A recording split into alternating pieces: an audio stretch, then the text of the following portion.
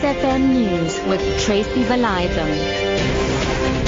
10 o'clock, good morning. Police Minister Nathi Ndleko would be summoned to Parliament within the next 2 months to explain how he intends implementing the recommendations of the Marikana Commission of Inquiry. The Commission recommends, among others, that an inquiry be held into the fitness to hold office of both the National Police Commissioner, Ria Piecha, and the former Police Commissioner of the Northwest, Sukiswa Umbombo. The chairperson of Parliament's Portfolio Committee on Police, Francois Bergman, says the report highlights the importance of having credible and effective police leadership. He added that the Portfolio Committee fully supports the recommendations by the Marikana Commission for the establishment of an expert panel with international and local role players to advise on public order policing.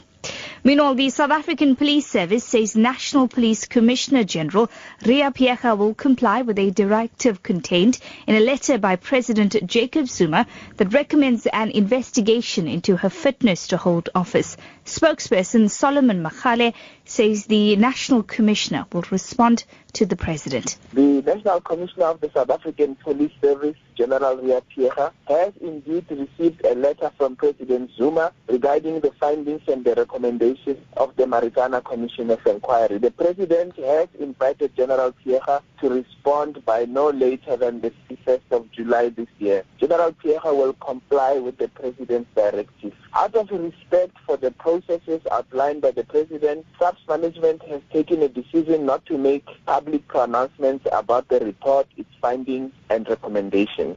Meanwhile, lawyers for the Marikana mine workers say they will study the report and advise clients on recourse. Lawyer Andres Nkome says after the release of the report, some of his clients have expressed shock and disappointment that the report does not directly implicate those that would have liked to see liable for criminal prosecution.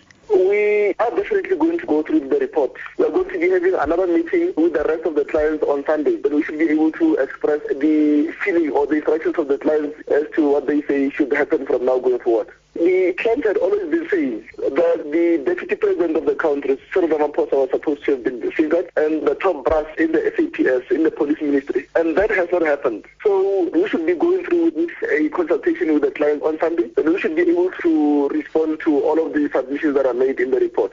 Today marks the 60th anniversary of the adoption of the Freedom Charter in Kliptown, Soweto. The Congress of the People adopted the Freedom Charter on the 26th June 1955 as a vision for a united, non-racial and democratic South Africa. The document became the common symbol which enshrined the hopes and aspirations of all the progressive people of South Africa. The ANC has declared 2015 as the year of the Freedom Charter. ANC Deputy Secretary General Jesse Duarte explains the significance of the Freedom Charter.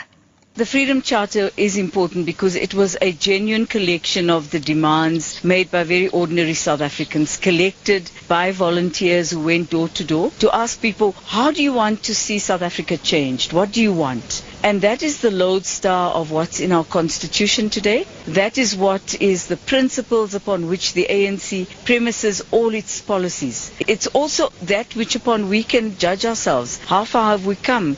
Your top story this hour, Police Minister Nathi Ndleko would be summoned to Parliament within the next 2 months to explain how he intends implementing the recommendations of the Marikana Commission of Inquiry. For Lotus FM News, I'm Tracy Valaydham. I'll be back with more news details at 11.